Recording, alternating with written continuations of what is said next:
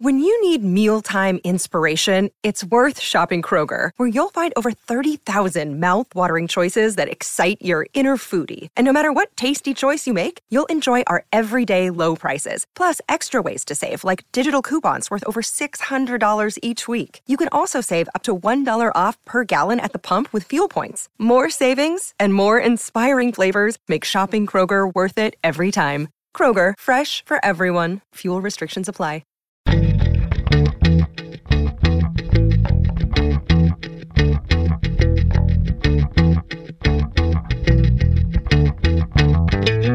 You're listening to All the Books, a weekly show of recommendations and enthusiasm regarding the week's new book releases. This is episode 21, and today we're talking about books released on September 29th, 2015. I'm Liberty Hardy, here with my fellow Well Redhead Rebecca Shinsky, and we're coming to you from BookRiot.com. Hello. Hi. Simultaneous hellos today. Sometime I'm going to be like, I'm Mrs. Idris Elba. And I am also Mrs. Idris Elba. Just change it up a little. I have almost said my name was Jeff O'Neill on the Book Riot show a couple of times, just reading the wrong copy. Yeah. It's okay. People confuse us for each other. I could be you and you could be me, and then we could merge together and be Mrs. Idris Elba. I did hit my head, so I don't know who I am anymore. Yeah, you're always joking about reading books by osmosis and like putting them straight into your brain, but you went a little literal on that this week. Week. I have a mild concussion because a book fell in my head. It's true. It hurt a lot. From high up, from 4 or 5 feet up? Yeah, it just, I didn't see it there on top of the stack, and it just caught me straight in the middle of the bean. And it hurt a lot. My boyfriend was like, "Are you okay?" I was like, he's like, "This is a great story for the podcast." He's like, you got hit by a book. I think you said on Twitter that like your normal friends were like, "Oh my gosh, are you okay?" And all your book friends opened with, "What book was it? Yeah. Are you okay?" Yeah. I don't know if it's ironic, but the book was Hold Still. The photography biography. By Sally Mann. Yeah. Which is like twice as heavy as the normal hardcover. That is a big book. Yeah. It's a big one. Yeah. But your head won, right? Your head dented the book. Oh, because the spine, it landed right in the corner and it like pushed the spine in. Yeah. But it didn't feel good. Man. I hope it went back to the shelf and told the rest of its friends, and none of the other books will attack you now. Yeah. Or they're all like out to get me. So, they're plotting. They're waiting for you to go to sleep at night. You're going to wake up and there'll be like a circle of books holding pitchforks surrounding you. And more of them. Like, to make myself feel better, I went shopping for more books today. So As one does. That's a smart idea. But you're going to store them all on low shelves, right? From now on, they're all going on the floor. You need the thing that Lane has on Gilmore Girls, where she keeps all of her books like hidden in floorboards. Oh, yeah, that's a great idea. My boyfriend's going to be really impressed when I start digging up the floor. I'm like, Rebecca said I could. This is totally normal behavior. Tell Pete he doesn't know what he's talking about. Yeah, it's completely fine. Before I let you do your first pick, I want to talk about Book Riot Live for a second. Is that okay? Mm-hmm. It's getting close. Except one thing. I've put you first today. Oh, I'm going first. I don't want to go first. Okay, well then I'll talk about Book Riot Live, and then I have a natural segue to going first, so that's perfect. Yay. Thank you. So Book Riot Live, if you are just coming brand new to All the Books, is our first live event. It's November 7th and 8th in New York City. It is a 2-day Book Nerd Palooza, the kind of book convention that we and a bunch of readers that we know have always wanted to go to, and it's going to be awesome. One of the things that makes Book Riot Live different from other book events that you might have seen is that we're combining the education elements and the fun elements. So rather than just having like an industry issues or networking thing or a just silly fun fan thing, we wanted to do both because that's part of the life and the spirit of Book Riot, is ranging from fun and silly to serious and thoughtful. Like we say on the site's mission, we think that you can like both J.K. Rowling and J.M. Coetzee, and that there are smart and funny and informative things to say about both. and that you shouldn't have to choose. And so you can be silly or serious, or both silly and serious, at Book Riot Live. If you're down for learning, we have a panel about how a book gets made. We've got a panel about turning awareness of social issues into publishing action, positive actions you can take as a reader, as a person who loves books, to help contribute to the world of books and reading. You can learn about how authors create believable worlds. If you just want to have fun, you can watch a live performance of Shakespeare's Star Wars. You can play Bookish Jeopardy. You can attend Pictionary with Lucy Nisley and Wendy Xu. Or you can discover stuff about making a zine or telling stories on alternative platforms. You can learn about giving good books to kids and what recommendations are, and so many more. Go to bookriotlive.com to see the full lineup of panels and speakers that we have. There are more exciting announcements coming soon, but it's a pretty full slate already. Use the code MORECATS, that's MORECATS, all one word, for $20 off your registration. That is our custom All the Books code, and we will see you in New York on November 7th and 8th. Oh, and also Margaret Atwood will be there. She is one of our featured speakers. So bookriotlive.com, use the code MORECATS to save $20. Please come hang out with us. Liberty will hopefully have a full noggin by then, and we will be doing a live recording of this show, so you can watch us flail in person in all of our Muppet arming glory. It's going to be great. It's going to be awesome. So awesome. When we're not recording, we'll be following Alexander Chi around. Yes. Yes, we will.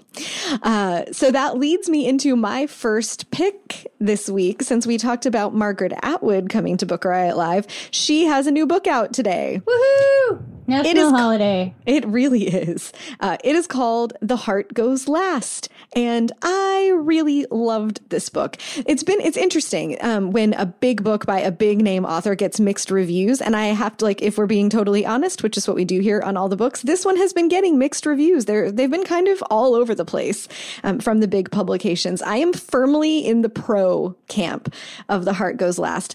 Our colleague Brenna Clark Gray called it a domestic dystopia, which I think is right on.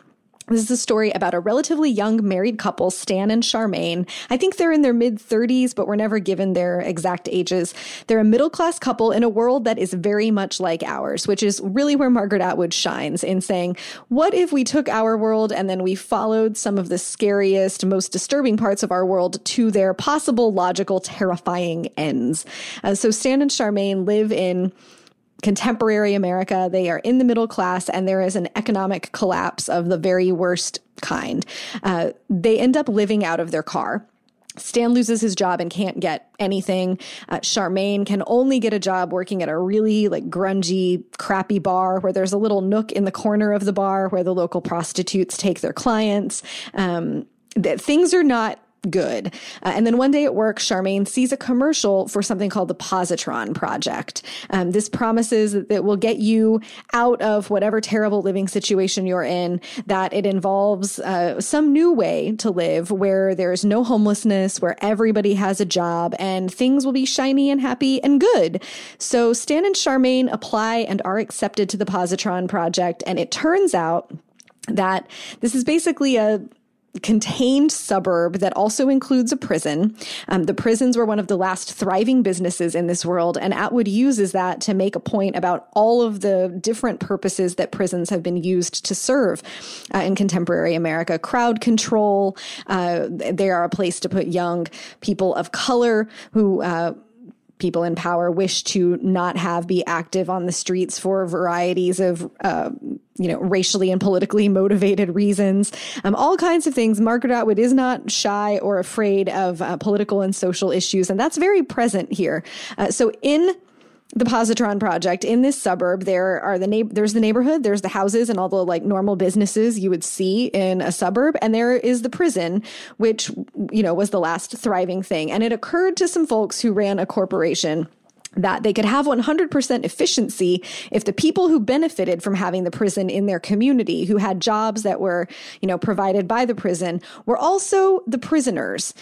So the way this works is you sign up for it, and every other month you go to prison. Stan and Charmaine get assigned to a house. They live in it for 1 month, and then they pack up. They check into the prison, while their alternates, the other people who share all their spaces, move into the house for the month and spend the other months in prison. This, seems very idyllic. This world that they've created in the suburbs, only plays 1950s music, and Stan finds himself humming Doris Day. But of course, dark and sinister things lurk below, and it becomes really a story about the illusion of security and what that illusion costs us, how much we're willing to give up to be able to tell ourselves that we are in a secure situation. And it's also about the darker edges of marriage. The reasons that Stan chose Charmaine: she's proper, she's reliable, she is very Doris Day, very much a prude. You can picture her tying on a nice little floral apron while she's wearing kitten heels to set the table for dinner and, take his briefcase from him when he comes in the door.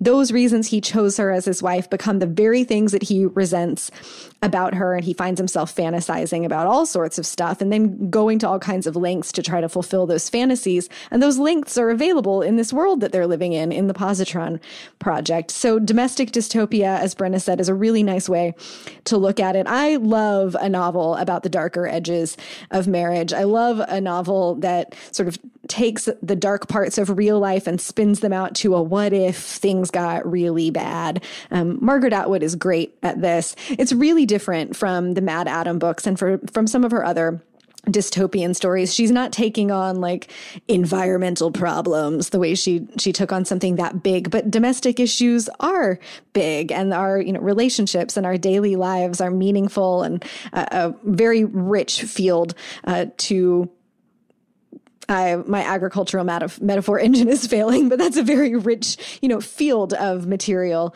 to go mining. So I really, really loved it. Margaret Atwood, The Heart Goes Last. Awesome. I feel like I talked about that for 900 minutes, but it was a really good book. That's okay. You can talk about it as long as you want. I'm busy concentrating on not moving away from my microphone, so sit still and don't throw anything at yourself. I've been chastised, listeners. I wiggle around a lot when I'm recording. I do. I'm like Mr. Peepers. I get up on my chair. I just wiggle all over the place. So I'm trying really hard, but I'm I can't move my head and look at my notes and do this at the same time. But I'm going to try. You're doing a good job. All right. Before things get too much further away from us, we got to do our first sponsor. This week, the show is brought to you by Me, My Hair, and I. It's a collection of essays edited by Elizabeth Benedict. This is a really great collection of essays. I have had a chance to read through several of them. There are 27 total in it. Ask anybody, any woman, about her hair, and you're going to get some kind of life story. Something about, the terrible haircut that she had that made her cry, or about the, power that she felt when she changed her hair color, or when you got a new haircut after you broke up with that deadbeat.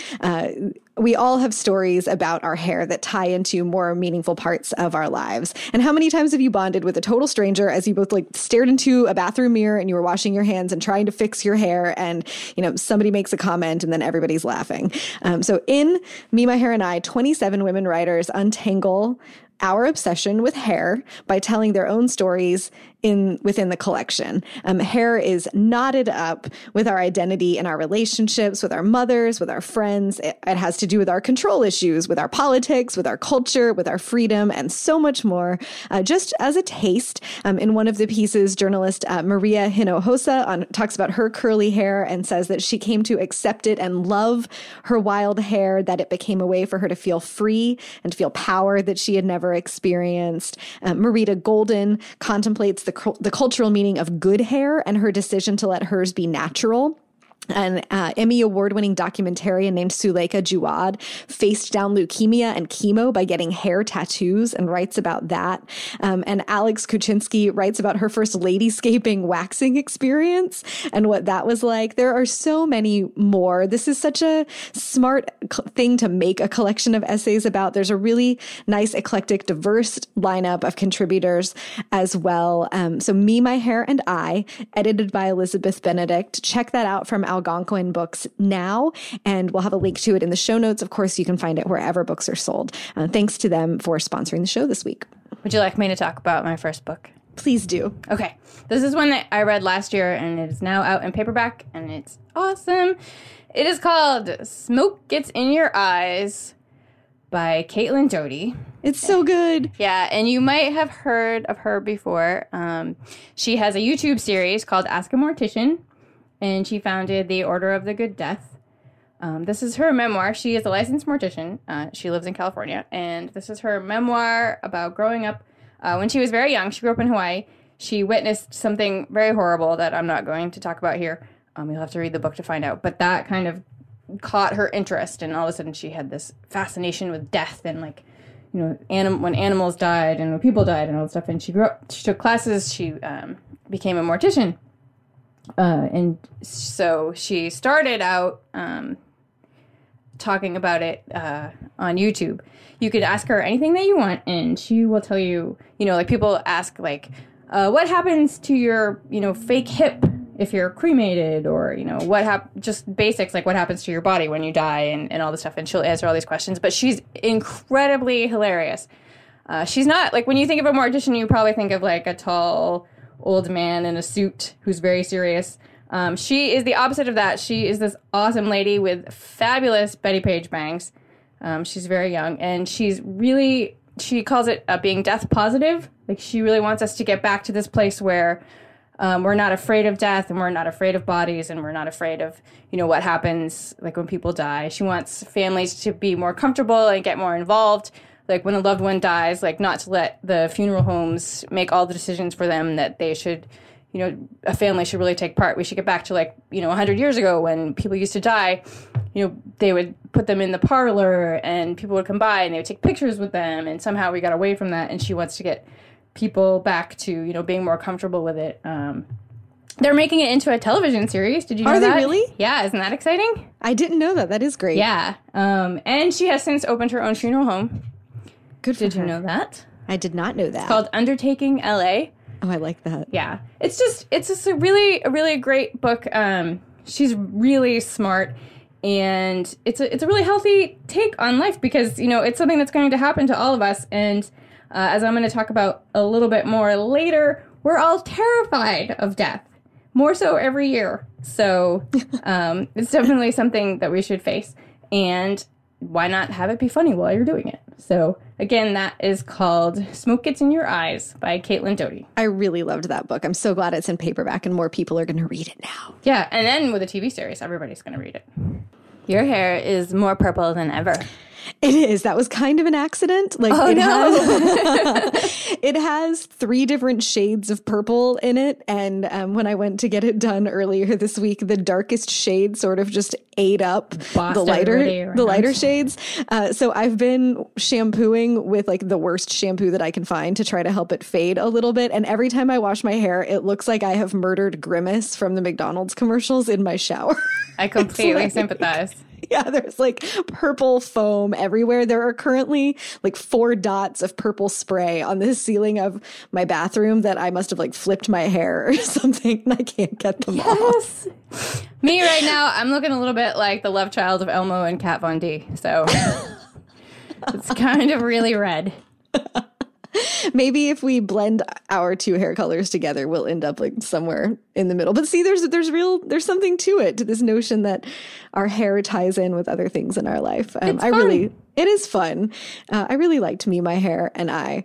Wow. Okay, there's no way to segue smoothly to my next selection. It's pretty serious, so I will just get right to it. It's called In Order to Live by Yeonmi Park. This is a memoir. Yeonmi Park is just 21 now. She's a young woman, and she has already become known as one of the best-known human rights activists for people in North Korea. This is her story about growing up in North Korea. She reveals the depth and the despair of daily life there. The power was rarely on. They had limited food and water. You would have to get up in the wee hours of the morning and carry your bucket down to the well and wait in line to get water to carry back to your home. And you might not even be guaranteed to get any everyone in the community was encouraged to spy on everyone else. There's this real sense of paranoia that the government wants to have there, so that people will obey and fall in line with the dictatorship. Families are looked down on for mistakes, whether they were real mistakes or just perceived mistakes that people generations back made, because it's a communist country. When she was growing up, one of her, I think it was her grandfather or a friend of theirs, someone, I have forgotten this specific detail, but like someone's great grandfather owned land. And this, was perceived as being very bad because you don't own things in an anti-capitalist society. And so that person's descendants were like put into a lower social caste, essentially, because they were associated and related to someone who had violated the anti-capitalist values of the country. This very scary stuff. Like, I think that we hear a lot about North Korea and we hear a lot of bad jokes about North Korea here in America, but this really brought home to me what it would be like to be someone relatively recently growing up there and exactly how harsh that reality was. Yeonmi Park and her mother eventually fled to China, while her father was in and out of prison for both crimes, real and imaginary. But it turned out that the person and the people who had helped them flee tricked them and they were sold into slavery. And so that's horrible. It's horrifying what she writes about happened to them. They eventually escaped to South Korea by walking across the frozen Gobi Desert.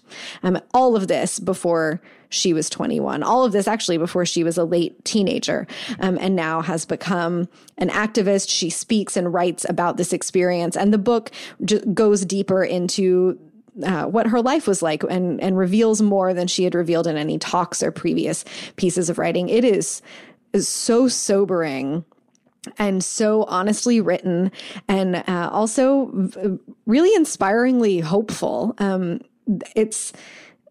It's hard to read a book about such a difficult experience and to see a person come through it and survive and really have a remarkable spirit and a remarkable way of taking the things that happened to her and moving forward into doing something as important and as valuable as working to improve the conditions for other people who live there, and really using her activist skills and to be like, I think we have a tendency when we read stories like this to be like, oh, well, she made something good of it and isn't that great?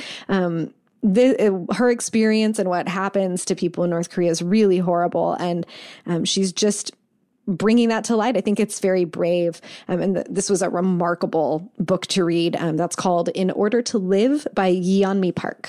My next pick, I could talk about forever. So I'm going to try and do it from memory so that it'll slow me up a little bit. I didn't write any notes because otherwise we'd be here all day. It is called Scream: Chilling Adventures in the Science of Fear by Margie Kerr. And it is about the science of fear. She is a sociologist and she studies what makes us afraid and what happens to our bodies mentally and physically when we are afraid. Like why someone would pay money to go in a fake haunted house and then scream for their mother, scared out of their minds, even though they know it's not real. And like why people enjoy being scared. And she is pretty unflappable, this woman. She did some crazy things.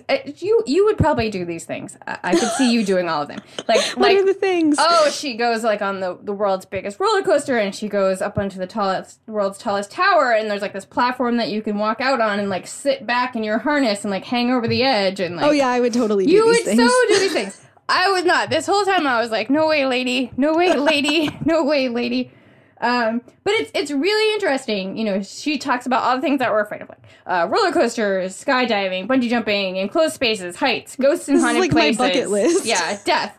Like how we're afraid of death. I'm like, I'm right there with you. And she talks about how 45% of Americans believe in ghosts, and like 65% of Americans believe in life after death, and but like in Japan, so she travels to Japan, that number is much, much higher. Most everybody in Japan believes in ghosts, especially ghosts that occur after an unnatural death.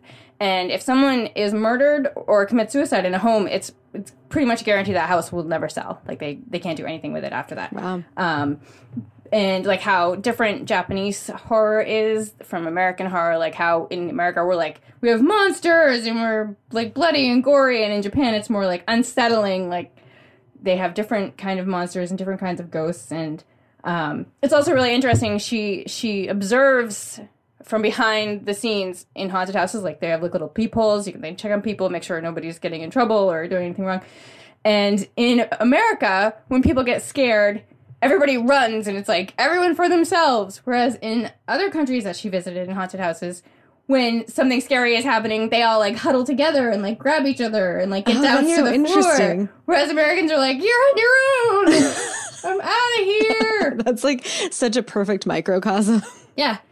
And, you know, so getting back to the thing like with Caitlin Doughty about death, you know, she talks about how we're terrified of death. And it didn't used to be that way at all. In some countries, it's still not. But especially like in America and Canada and parts of Europe, like we're terrified of it. And how our life expectancy has doubled in the last 100 years. In America, our chance of being murdered or robbed has dropped by almost half since the early 1990s. We have fewer fatal illnesses. We have better treatments for the ones that exist. But surveys show that every year, more people are afraid of dying than ever. Like, we're just all terrified of it. We don't want to deal with it. We don't want to think about it. You know, fewer and fewer people visit people who are dying every year. Like Caitlin Doughty is like working to move back towards, you know, being more positive about that. And she, you know, explores that in this book. She also talks a lot about prisons. It turns out that a prison that she went to scare herself about a dark enclosed space. She like went, because like you do, you just go and sit in the dark in a scary old prison. Also ended up being the most haunted place in the country. It was the first penitentiary built. It's in Pennsylvania in like the mid 1800s. And they built the penitentiary. I'm like getting all my P words confused here. The prison. Yeah. They built it with the idea in mind that prisons were this horrible place where people were mistreated and horrible things were happening to them. So they were going to build this giant building and keep people in solitary confinement because they thought if they separated them and let them like ruminate on their crimes and their lives and what they had done, that it would be rehabilitating. And instead, it was the opposite. Like, being left alone with your thoughts to think about the horrible things that you've done and your life is awful, it turns out, like, for your brain. And ended up having the opposite effect, making people crazier. This penitentiary ended up being a terrible place where there were all kinds of, you know, mistreatments and it was just awful. And so now it's supposed to be, like, the most haunted place in the country. So she went there, she brought some ghost hunters, looked for ghosts. It's fascinating. It's full of science. And it glows in the dark. Yes, the cover glows in the dark. Which, see, I go back and forth about telling people that because when I worked at the bookstore, we had Mr. Penumbra's 24-hour bookstore. That cover glowed in the dark. And I had this thing in it, like a staff pick, and it also was like, the cover glows in the dark. And then I thought, what if you don't tell people that the cover glows in the dark? So I took that out. And then a few weeks later, this lady came in and she's like, oh, I was at home and I turned off my bedroom light. And I was like, what the heck is going on? And I was like, ooh, that's kind of fun. And mean. That's funny. But kind of fun. My copy of Scream had a sticker on it that was like, hey, I glow in the dark. Oh, well, good. It's probably better than like frightening people. Although that's the whole point of this book. You know? I lost like 10 minutes to standing in my bathroom, which is the only windowless room in my house, trying to take a picture so that I could show Instagram that the book glows in the dark. But my stupid iPhone wouldn't detect the glow. I tried the same thing. Yeah, it doesn't show up on the cameras for some reason. It's haunted. These are our 21st century digital girl problems. So those are all the notes that I can remember about Scream. In my brain. Yes. And not pronounce penitentiary prison, Pennsylvania at the same time. Yeah, that's pretty difficult. It's your turn. You're going to tell us. It's my turn. Yeah, we decided since we were talking about Scream and we've been nerding out about it together and talking about scary books as we go into the season of Halloween and horror reading and cold weather, which is perfect for hunkering down with something that'll scare the wits out of you, that we would pick a couple scary stories to talk about this week to highlight as well. So my first one, the scariest book that I have read in a long time, is Bird Box by Joshua Malerman. It came out last year. It's in paperback now. It sort of seemed to like come by surprise, and then it made its way through Book Riot and through most of our readers because everyone just couldn't stop talking about it. This is a crazy book. It begins a few years after some bad thing has happened that has released or put or something. We don't really know what the setup was, but there is something in the outside world or some creatures or something. We don't know. We just know there's something bad out there. And when you look at this thing or these things, you go insane and then you kill yourself and you might kill other people. And the main character, Mallory, has been inside the house that she's living in for years with two small children. They have to put on blindfolds anytime they leave the house, like to fetch water from the well or to go find food or whatever. All of the windows are covered with heavy drapery. They hear weird things on the radio. She's been trapped in this house with these children and other people for several years. Something else bad has happened, and now she's alone with the kids. And she's decided it's time to leave. She's going to make her escape from this house, find a canoe that she hid nearby a long time ago, and then paddle down the river to where she believes there is safety. She's going to do this, and the kids are going to do this while they're all blindfolded, because you can't look at whatever is out there or you'll go crazy and kill yourself. And so it's basically like if they made a movie of this, the screen would be black anytime that these people were outside the house because they can't see anything. They can just hear stuff and think that they feel things and that there are presences. It's bonkers. It takes a lot to make me afraid to go to sleep at night when I'm reading a scary book. And this one gave me weird dreams for a couple days. But it's great. And it's so creative. I had not read something with this concept before where, we've seen books where the scary thing is a thing that you can't see or you don't know what the scary thing is. But the way that Joshua Malerman puts it together in Bird Box is just absolutely terrifying. And it's so well done. So that's my first scary pick. Did you know when he gave readings that he handed the audience blindfolds to wear while they listened to him read? I think I'd be afraid, what else are you going to do while we're not looking? Yeah, that's what happened. Man, that's hardcore. But it's a great book if you're looking for something scary to take you into the season. Okay, so our next sponsor, before you scare me, we have Under the Udala Trees by Chinelo Okparanta is back this week. This is a coming-of-age story about a young woman named Ijeoma. She is coming of age at the same time that her nation is. She's growing up in Nigeria. She was born before the country was independent, and she's 11 when civil war breaks out. She's sent away to safety, and while she's in this safe place, she meets another displaced child, and they are essentially star-crossed lovers. They fall for each other. They're from different ethnic communities. And here's the kicker. They are both girls, which is not acceptable in their communities. When their love is discovered, Ijeoma learns that she's going to have to hide this part of herself, but she also learns that there is a cost to living inside a lie. Just like Edwidja Danticat has made the legacy of Haiti's political coming of age into personal stories in her work, Under the Udala Trees uses one woman's lifetime, uses the story of Ijeoma to examine the ways that Nigerians continue to struggle toward selfhood. It's a nation's story through the lens of an individual's story.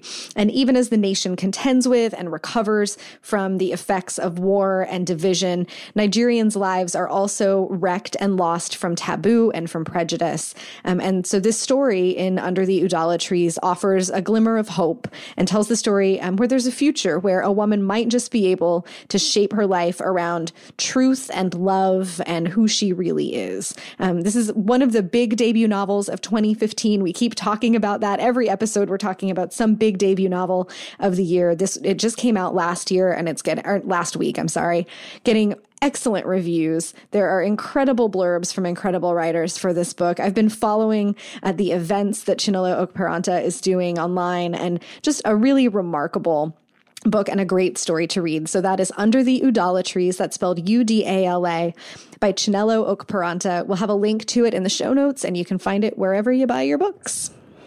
I still have to read it. I keep meaning to, but I have some other books to read. Is it on your list? Actually, since the book fell on my head, I threw all my books out. Just no kidding. more books. No more books. No more books. You're going to give away all your books and become like a dog walker and not do books at all. Or I'm just going to get a helmet. Also possible. Yeah, I'll just wear a helmet.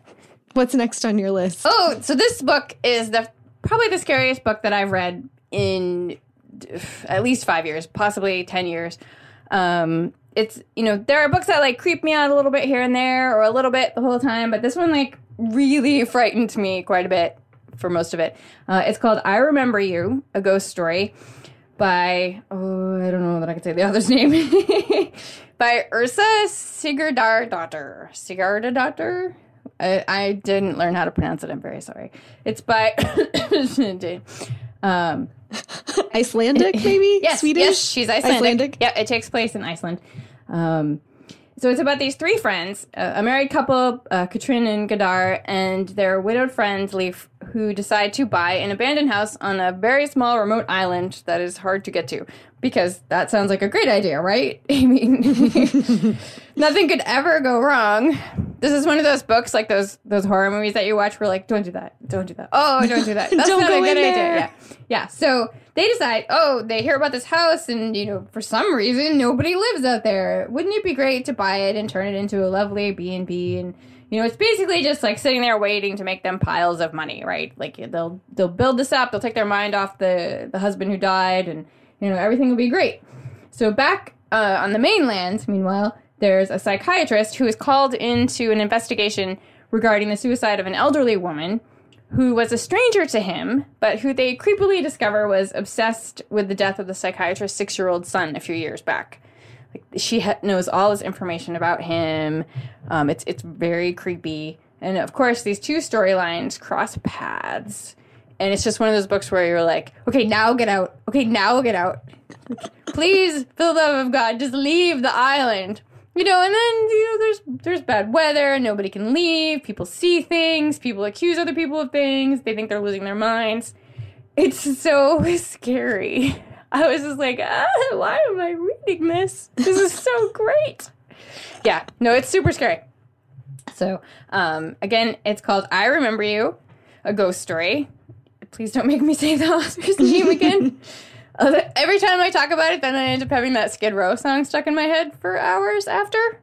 Do you know that one? Their slow ballad, I Remember You. Oh. Yeah, that's because I'm very old.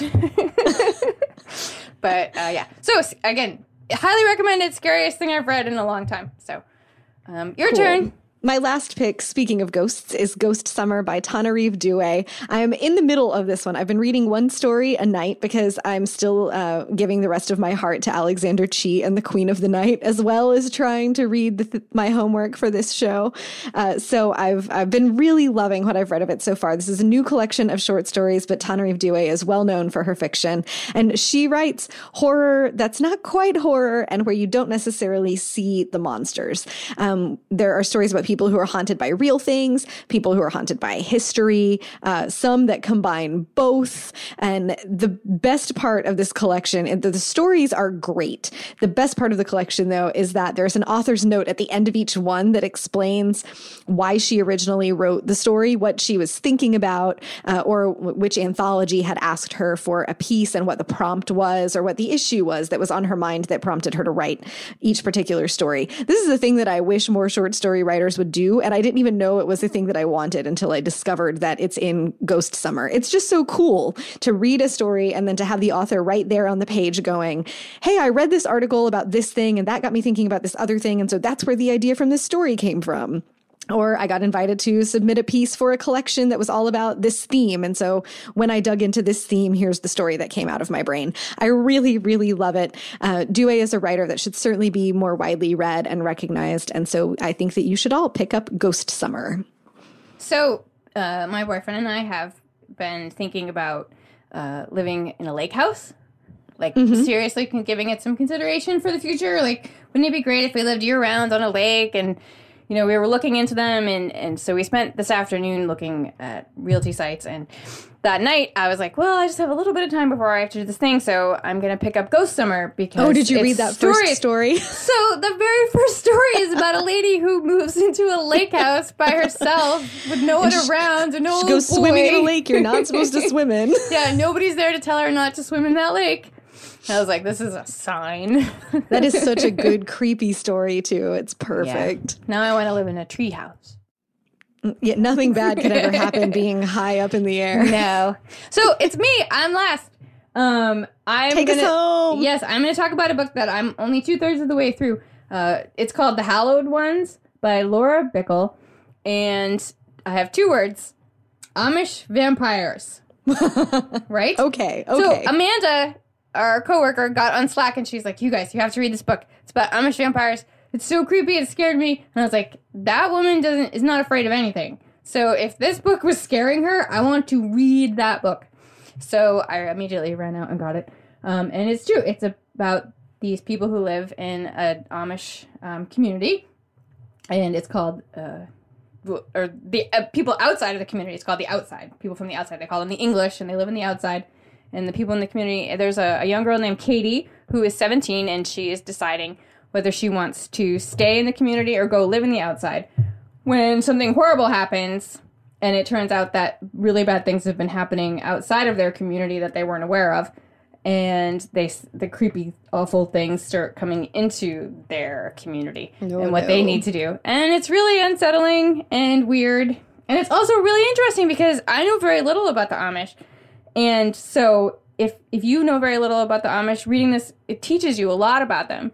You know, especially if, like, all you know about them is from a Harrison Ford movie, you know, and a Weird Al song. So, you know, it's really interesting and super creepy. And there's a sequel, I'm told. So, nice. I'm really enjoying this.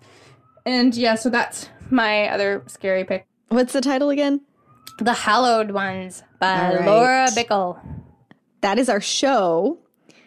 Except, what are you going to read next? Oh, this one. I know the answer to this one. I mentioned this several episodes ago, and now it is finally in my hot little hands. It is a copy of my friend's book. It's called The Penny Poet of Portsmouth by Catherine Towler, and she wrote this book about a gentleman who lived in Portsmouth.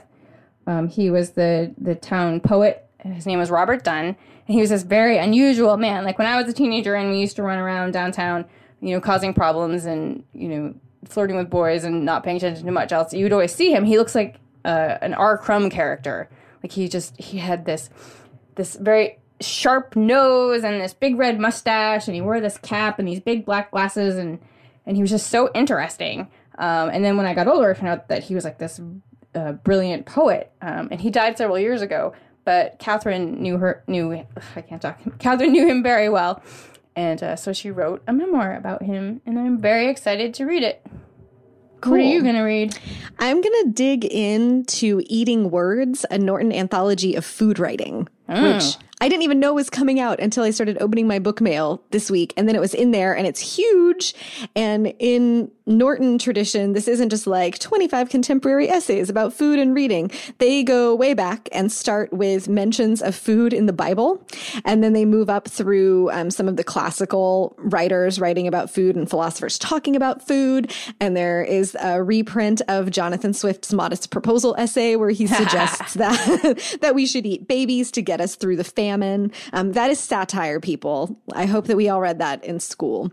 And then it moves up to contemporary food writing, and there's a foreword by Ruth Reichel. I love food writing. I'm also really in the mood for stories and books where I can take like bite-sized nuggets, and that pun was totally intended. Right now, while I'm working, work is crazy. We're getting ready for Book Riot Live. I'm traveling a lot. I need essays and short stories and anthologies of things, and Eating Words looks perfect. Excellent. So now that's our show. Yes, that's our show. I made it. You did. Don't let anything else fall on your precious head this week, please. I will try not to. Thanks again to our sponsors, Me, My Hair, and I, and Under the Udala Trees. Again, you can get this wherever books are sold, or click on the link in our show notes to get more information. Drop us a line at allthebooks@bookriot.com if you've got something to say. You can talk to us on Twitter. I am at Rebecca Schinsky, SCHINSKY. Liberty is Miss Liberty, just like how it sounds. If you like the show, you can rate or review it on iTunes. It helps other book lovers to find it, and it helps us love you a little bit extra. And as much as we would love to tell you about more books out today, I need a nap. But you can read more about titles out now in the show notes at bookriot.com/allthebooks, as well as find a link to our weekly new books newsletter. And that is it. Happy reading. Happy reading.